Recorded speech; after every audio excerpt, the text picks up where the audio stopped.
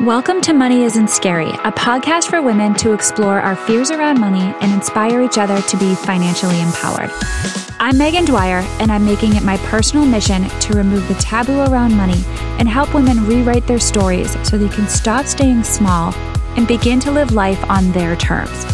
In this show, we get real and uncomfortable as we unpack our beliefs, thoughts, and behaviors that aren't serving us anymore. I can't wait for you to join me on this journey, so let's dive in. Hey, you guys, welcome to the Money Isn't Scary podcast. I'm your host, Megan Dwyer. Today, I'm sharing my conversation with Allison Baggerly, author, speaker, podcaster, and founder of The Inspired Budget. Allison is amazing. Her work is very appropriately named because she's so inspiring. She's down to earth and practical and shares her story in such an honest and relatable way. So who is Allison? Allison Baggerly is an author, speaker, podcaster, and founder of Inspired Budget. As a former teacher, Allison has combined her talents of teaching and passion for personal finances to help others learn to start budgeting and build a life they love. She's been featured in Forbes and Parents as a budget expert who offers a step-by-step process to break free from the paycheck-to-paycheck cycle. People turn to Allison and Inspired Budget for advice, inspiration every single day. She has built a thriving community of people who desire to live a life they love by developing a healthy outlook on their finances and their life as a whole. And in our conversation today, Allison and I talk about redefining what a budget means for you on your terms, the ability to take control of our own lives by not limiting future opportunities and not letting money control us. How to focus our dollars in alignment with our intentions, which is a topic that I absolutely love talking about. You guys know that. And finding balance in your life and so much more. You guys can find Allison at her website, inspiredbudget.com. You can go get a copy of her new book, Money Made Easy. And you can check that out on Amazon and Barnes & Noble and anywhere you get your books. And you can also listen to her podcast, the Inspired Budget Podcast, where she helps women live their best life and reach their money goals. You can also find her on social media at Inspired Budget. All the links will be in the show notes as well. All right, you guys, without further ado, here is my conversation with the lovely Allison Baggerly. Enjoy. Hi, Allison. Welcome to the Money Isn't Scary podcast. Thanks so much for being here. Thank you for having me. I'm so excited to talk about all things money and emotions. My favorite topics. We have a lot in common. We both have two little boys. We both are extremely passionate about helping other people to take control of their money. And so I would love to just have you start by telling a little bit about yourself and the work that you do.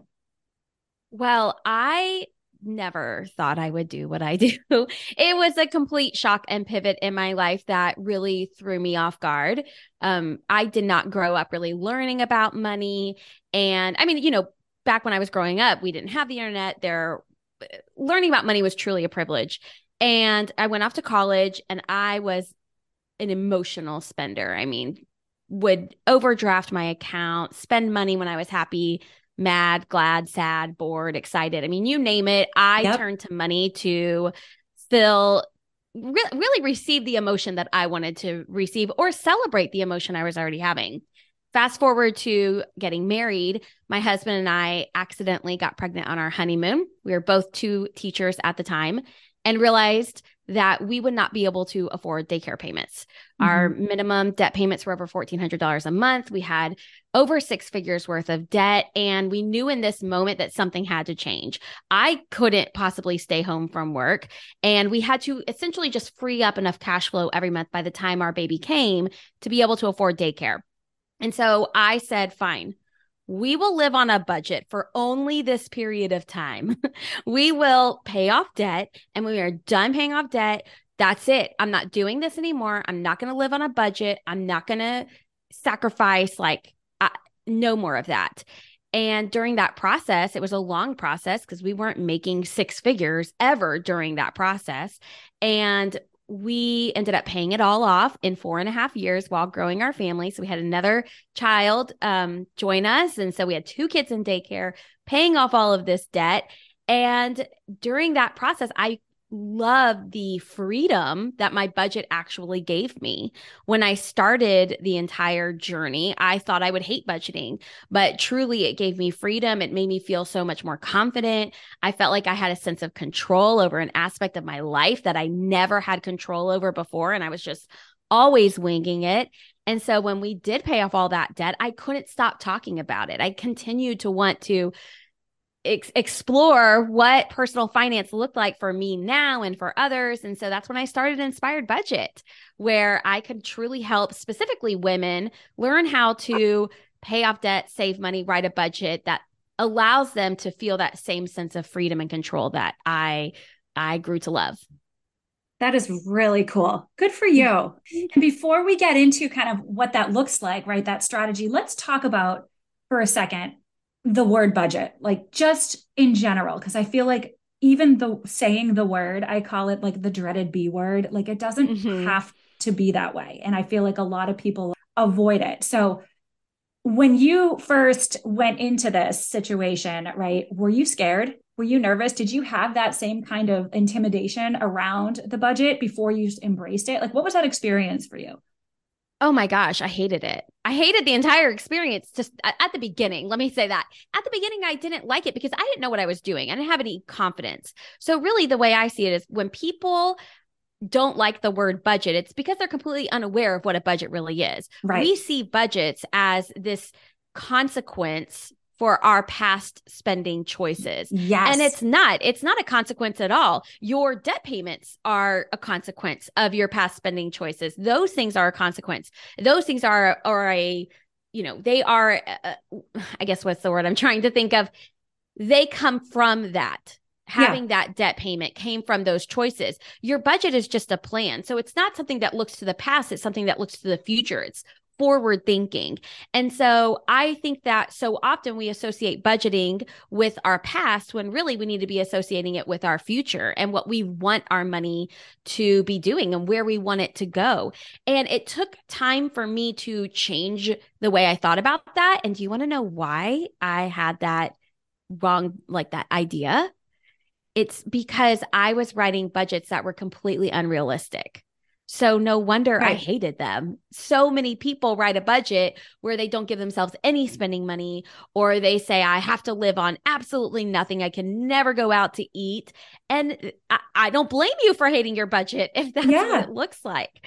So once I started writing a realistic budget, I grew to love it and really crave that control that it gave me. I was just going to say that. Yeah. And I think there's so much alignment between budgets and like diets, right? We think again, like to an extent, it's like a punishment. Like, oh, I was bad. I ate the ice cream. I now need to put myself on like a salad diet from now until whenever I lose that weight, right? It's restrictive. We think of it as being restrictive, but really in my mind, it's just knowledge. And I love the way you described it. It's a plan. It's knowing what you have coming in and what you have going out. And as long as you can, in my mind, my whole thing is like around intention, right? So if we are intentional around what we want our dollars to be spent on, ultimately, that comes down to how we want to feel, right? Because it's in my mind, it's not the thing that we're buying, the product or the service, it's the feeling that we want underneath it all. Exactly. But once we kind of can move through that, like the ultimate kind of shame of what we've done in the past, we can start to formulate an intentional plan going forward. So I am totally with you there. How, just out of curiosity, as you were putting this together, how did it change for you as your family was growing? Because we all know that childcare is expensive. We all know that just in general, having children is expensive. I mean, just all the stuff that they need. So I'm curious how that had shifted for you. And if there was any kind of mindset shifts as well, once you kind of started to see maybe like the expenses tick up and the income maybe stay the same. It was definitely very frustrating. I remember thinking, okay, we have this down. We had one kid in daycare. I felt like we had a good system. And I didn't want to wait to be debt-free to have another child. I wanted to make sure that we could afford it and that we were making a wise choice financially. Like I didn't want to to completely put us to where we had no money at all. I knew that we could make it work, but it was very frustrating to then think, okay, we were able to send $2,000 a month, or let's just say, let's say $2,000 a month to debt payments. And then adding in another child, that's going to decrease that by $1,000. And what I had to look at is, okay, this is going to extend what our final debt-free date was going to be, which was very frustrating for me because it already felt like it was taking forever. So at that moment, I had to either accept that our debt-free date would be extended and that it wasn't the end of the world, or we had to figure out a way to increase our income. Now, we're two teachers.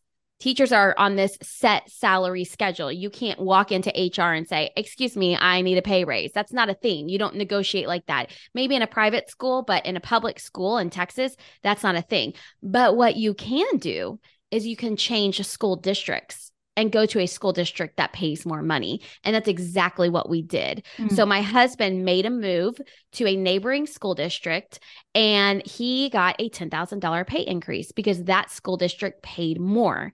And that amount, that pay increase, covered James's daycare so that we could continue making the same progress. And then the next year I followed suit.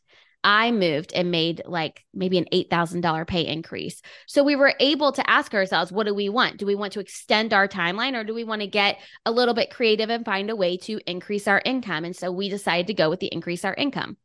I think that's great. I mean, that's so smart of you guys, and also creative, because I do think that people tend to get boxed in to and have such limited mindsets around what we can do, right? Including myself. We often feel like there's very limited options, or it's either this or it's that, but it's not. There's actually a lot of gray in between the black and the white, right?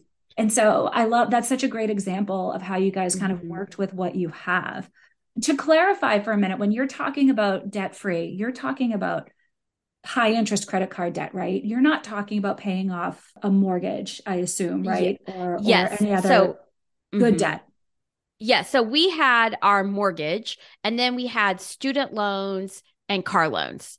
So we paid off, I think we paid off credit cards. My husband paid off his credit cards before we really started this journey, like right beforehand. And so we don't lump those in. And then we paid off his car. But once we started tracking it, it was car debt and student loans. Yeah. So we still have a mortgage. We actually just refinanced 2 years ago. So now we only have like 11 years left on our mortgage, which is very exciting. And, we're just paying that and then investing everything else. But that's exactly what I'm talking about that debt that just kind of hangs over you, that we just wanted gone, honestly. Yeah. And I will say, I love what you said, that people get boxed in, because I do want to recognize that it was scary to change jobs.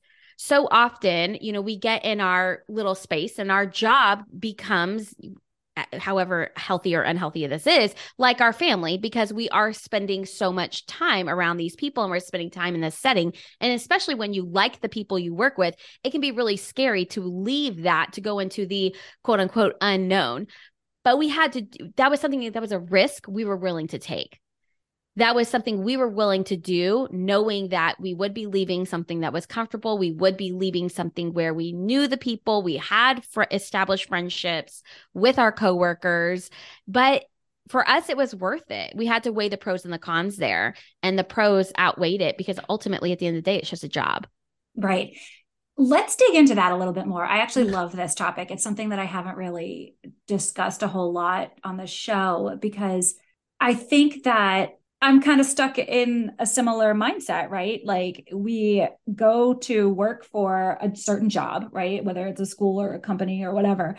And we feel like obligated to, especially as women to an extent, I feel like we do what we're told, and we want to climb that ladder, and we want to continue to do a good job for those people.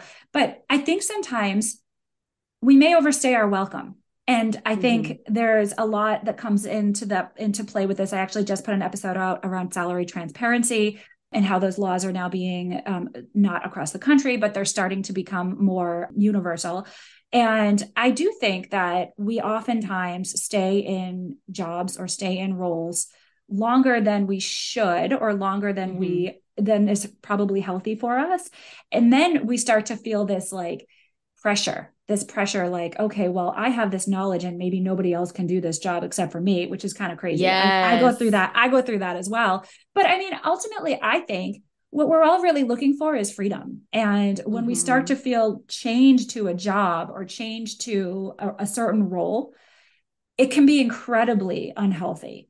So, right, I think it's really good. You're a very good example of that, of sort of keeping it in perspective a little bit. You just said it's just a job.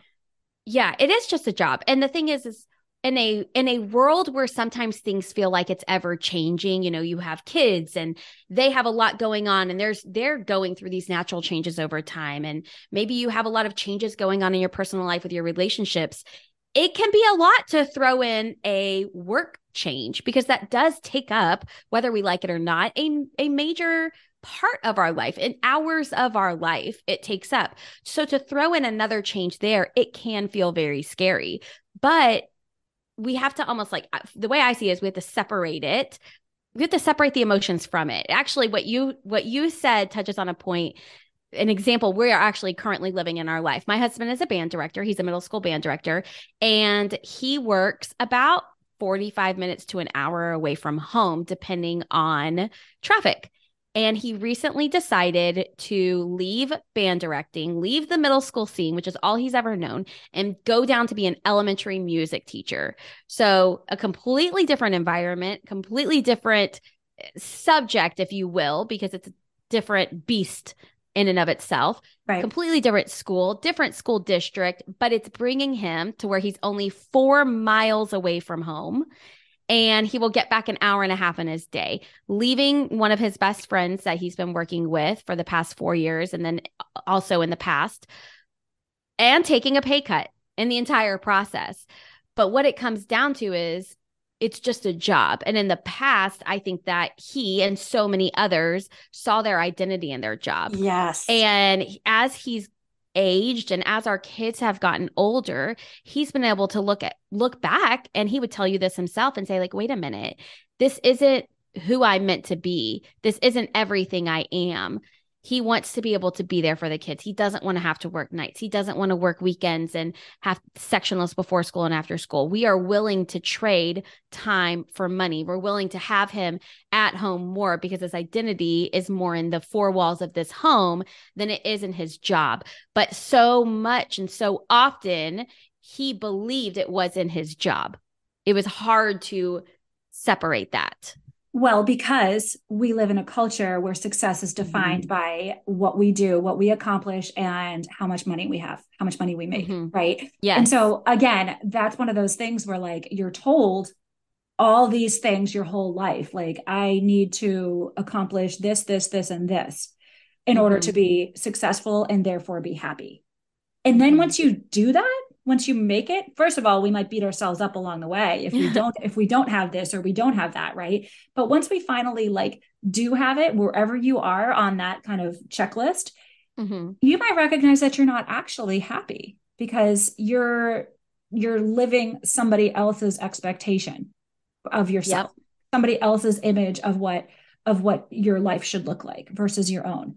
And my husband, as we mentioned before we hit record, my husband had lost his job. He lost 3 jobs in a row during the pandemic. And that was for all different reasons, right? One was just flat out pandemic, when they were just laying people off. One was he was hired for one job, but then the role shifted. His actual boss left the company, and the role shifted, and he was now supposed to be doing like a marketing job when he was like hired to do like an HR position or something like that. And it was just, it didn't fit. It was like, he got like everything changed. The expectation changed. And so after a while though, of this happening kind of over and over again, for him, it creates this sense of worth and and negative self-worth, and again, identity. Like, there must be something wrong with me. Instead of maybe thinking like, okay, yeah, maybe this was wrong time, wrong place, or just a little bit of bad luck, right? But especially for men in our culture, certainly for women, but I think especially for men, the identity around work and the job and what you are expected from a societal perspective in order to accomplish and achieve is just like so sad sometimes. Yeah. And you really do need to strip out the identity and the emotions behind it from like what it is. At the end of the day, it is just a job. And we also feel rejected. And we feel like, again, maybe if we're not earning up to our full potential, what we think we could be earning, we feel, not respected, and then you can kind of spill into this victim mentality, and it all has an impact. Like it has like a spiral effect. So I think this is something that I always say, it all starts with mindset. It all starts with ourselves. And again, being comfortable enough with ourselves that we don't really need that external validation, which is not an easy thing. I'm just saying, in our culture. No, it's not. It is not. And then also being able to make those big decisions once you realize that, being able to make the change, being able to maybe even quit a job that you don't love and have time off before you choose another job, or being able to go down to a job that maybe pays less, or moving to a different city and having those costs. All of that is made easier when you have a really good relationship with your money and you have your finances in order. I think that those decisions become no-brainers. In the past, if my husband were to have gone from a job and take a $7,000 to $8,000 pay cut per year to do an elementary school education job that allows him to have more time at home, we would not have been able to afford it. It would have been an immediate no for our family. Right. No, you can't do that because we don't have the money, or we haven't set ourselves up, or we're still working to pay off debt. So knowing that we're living below our means, we haven't given into lifestyle creep, even though it's been incredibly tempting. Like as we've earned more money, we haven't necessarily increased those monthly expenses significantly. We have some, but not exponentially so. It allows this decision to be an easy one to make. And we can trade that. And so it all comes back to when you put yourself in a good place with your money financially, and you have a plan and you are living below your means, you can make those decisions more confidently. Isn't it fascinating how we let money control us versus us being in control? Like we say all the time, I do. And if I do, again, what's personal is universal. So there's so many other people out there that are saying this too, but you're just like, I can't afford that, or I can't do that. I really am not in love with the job that I'm at. I want to do something else, but I can't do that because I need to be able to earn X amount of money, or this, I'm earning this salary right now. And if I do that, it's going to be a pay cut. But we don't actually like back into like, and then we just let it be. And that's a limiting belief that we tell ourselves. Yep. And so we don't actually kind of back into like, okay, well, what do I need to do to make that happen? Right. I think that's the step. Like we just stop the conversation right there, and we don't take it a step further.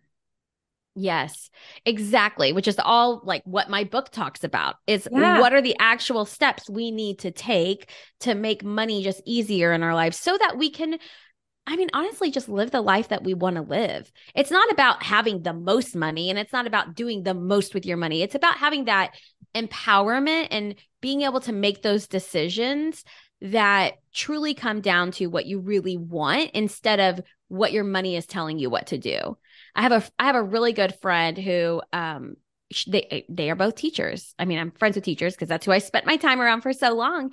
And she said she would love for her and her husband to go work at the school district where they live, but that school district pays less and they cannot make the move because of their financial situation. And it's as easy as being able to make simple decisions like that.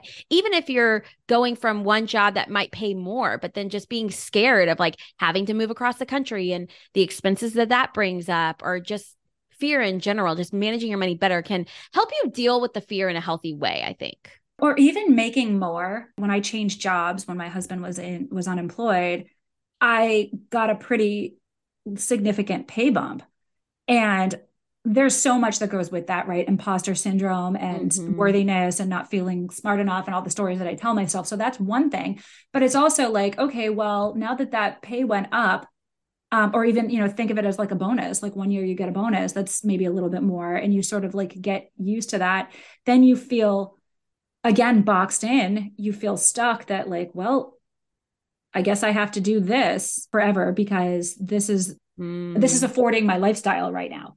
But Yeah. when you change that story, when you kind of shift the parameters of this a little bit and you recognize that no, actually, like I am in control. If I want to do something Mm-hmm. else, like nothing changes if nothing changes, right? So I'm the one that needs to start implementing some Mm-hmm. other strategies or different kind of tools in order to make this work for me. And I can do that. That's the empowerment piece. I am in control and I can do what I want. Maybe not tomorrow, but Mm-hmm. once I had to have this plan in place. So let's talk about it. Let's talk about the book. Let's talk about like how you coach people through this process. Absolutely. So my book is, I'm just going to go out there and I'm just going to say that I do not believe in like truly cookie cutter plans, cookie cutter budgets, cookie cutter debt payoff systems. It I doesn't work. believe that I believe everything is unique. We are unique people. Yes. We have unique situations. What I did myself, I might not advise someone else to do who's in a completely different life situation, and that's okay. So, Money Made Easy is really, honestly, it gives you a system. It kind of fills you in on everything. Like, here are all of the ways to write a budget that deal with the way you make money. So if you have a fluctuating income and it's variable, here's a system that you can try. If you have someone that's paid biweekly, here's a system you can try. And then when you get off track, here are some things you can do. Same thing when it comes to paying off debt and saving money. So it's less of a here it is laid all out for you and more of a choose your own adventure. Hmm. So when you look at your debt, let's say that you do have listeners that have debt and they say, you know what, I would love to be able to keep the extra $900 a month that I'm currently sending to my 2 cars and a personal loan. Like, what could I do with that extra $900 a month? It sounds amazing, the idea to keep all of that money instead of sending it away. Well, then they could go into the debt chapter, which is chapter 5, learn about really reading what does this look like? What does it look like? The different options you have, and choose the plan that best matches their life, one that they can stick with consistently. And I talk about that. I talk about how consistency is key in this book. In our journey, in our money journey, consistency is key. So what I can stick to might be completely different than what you can stick to. So find what you can stick to and choose that and lean into it. And I love what you said at the beginning about this being customized, right? Because there is no one size fits all. I learned this Mm-hmm. in the work that I do every day. You're absolutely right. The guidance that you give to one person may work in their situation, but it may not work in another. And I cannot stand rules of thumbs, Mm-hmm. to be perfectly honest. Where everyone's like, oh, well, I should be saving this amount for retirement. And it's like, okay, great. But like, what does your retirement actually look like? What do you want? Mm-hmm. Like what? And I feel like there's a step missing in all of this.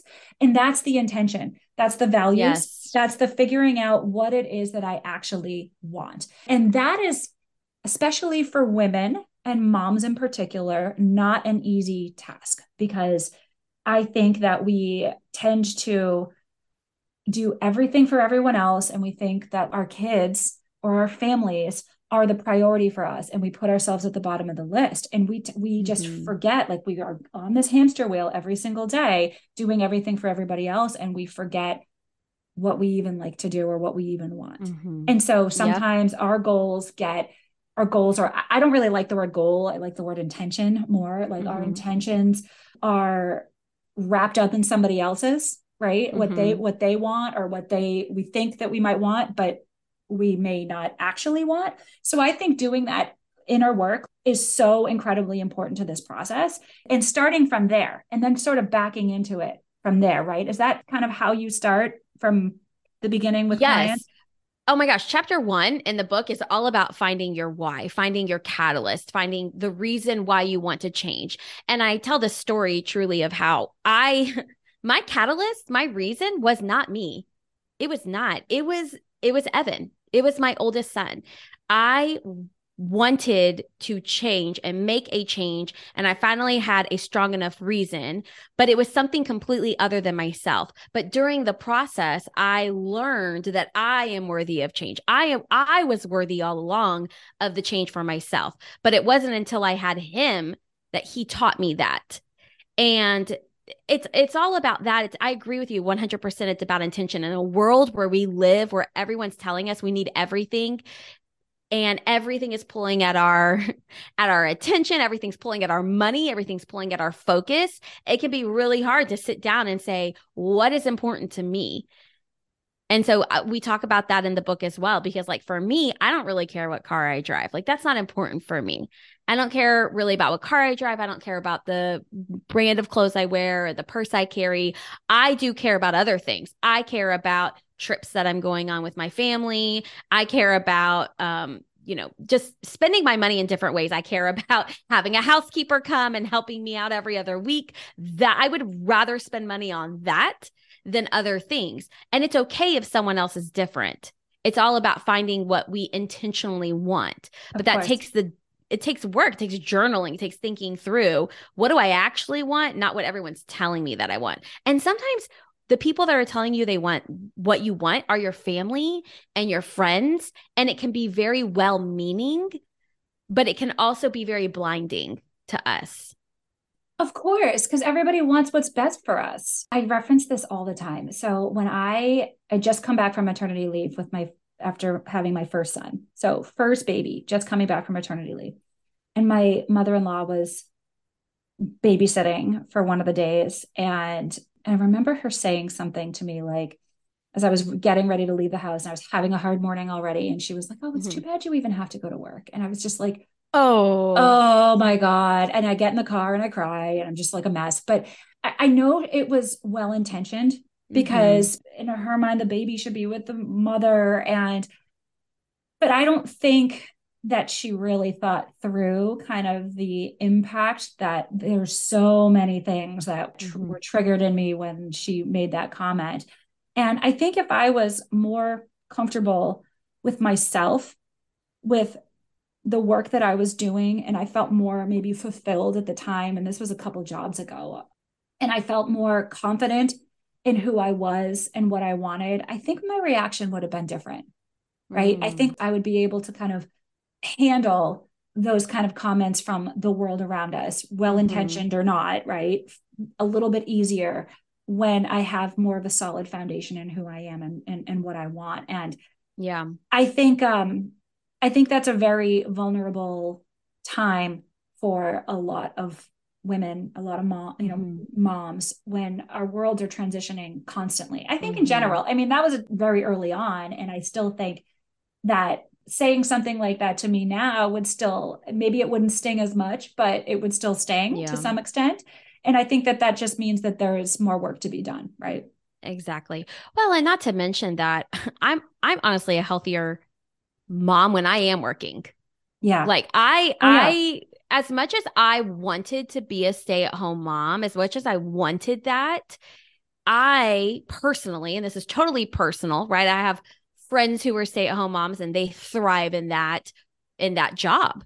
I don't think I would thrive in that job. Like I think I would, I don't think that would be good for me. I don't think it would be good for my family, because I need something else. Now, right now I feel like I have the perfect situation because I work from home. So I get to be present. I get to be home. I get to do the drop off and the pickup from school. And my kids are in school. So when they're gone for the day at school, I'm working at home. So I do have that flexibility that I think really is what I was craving.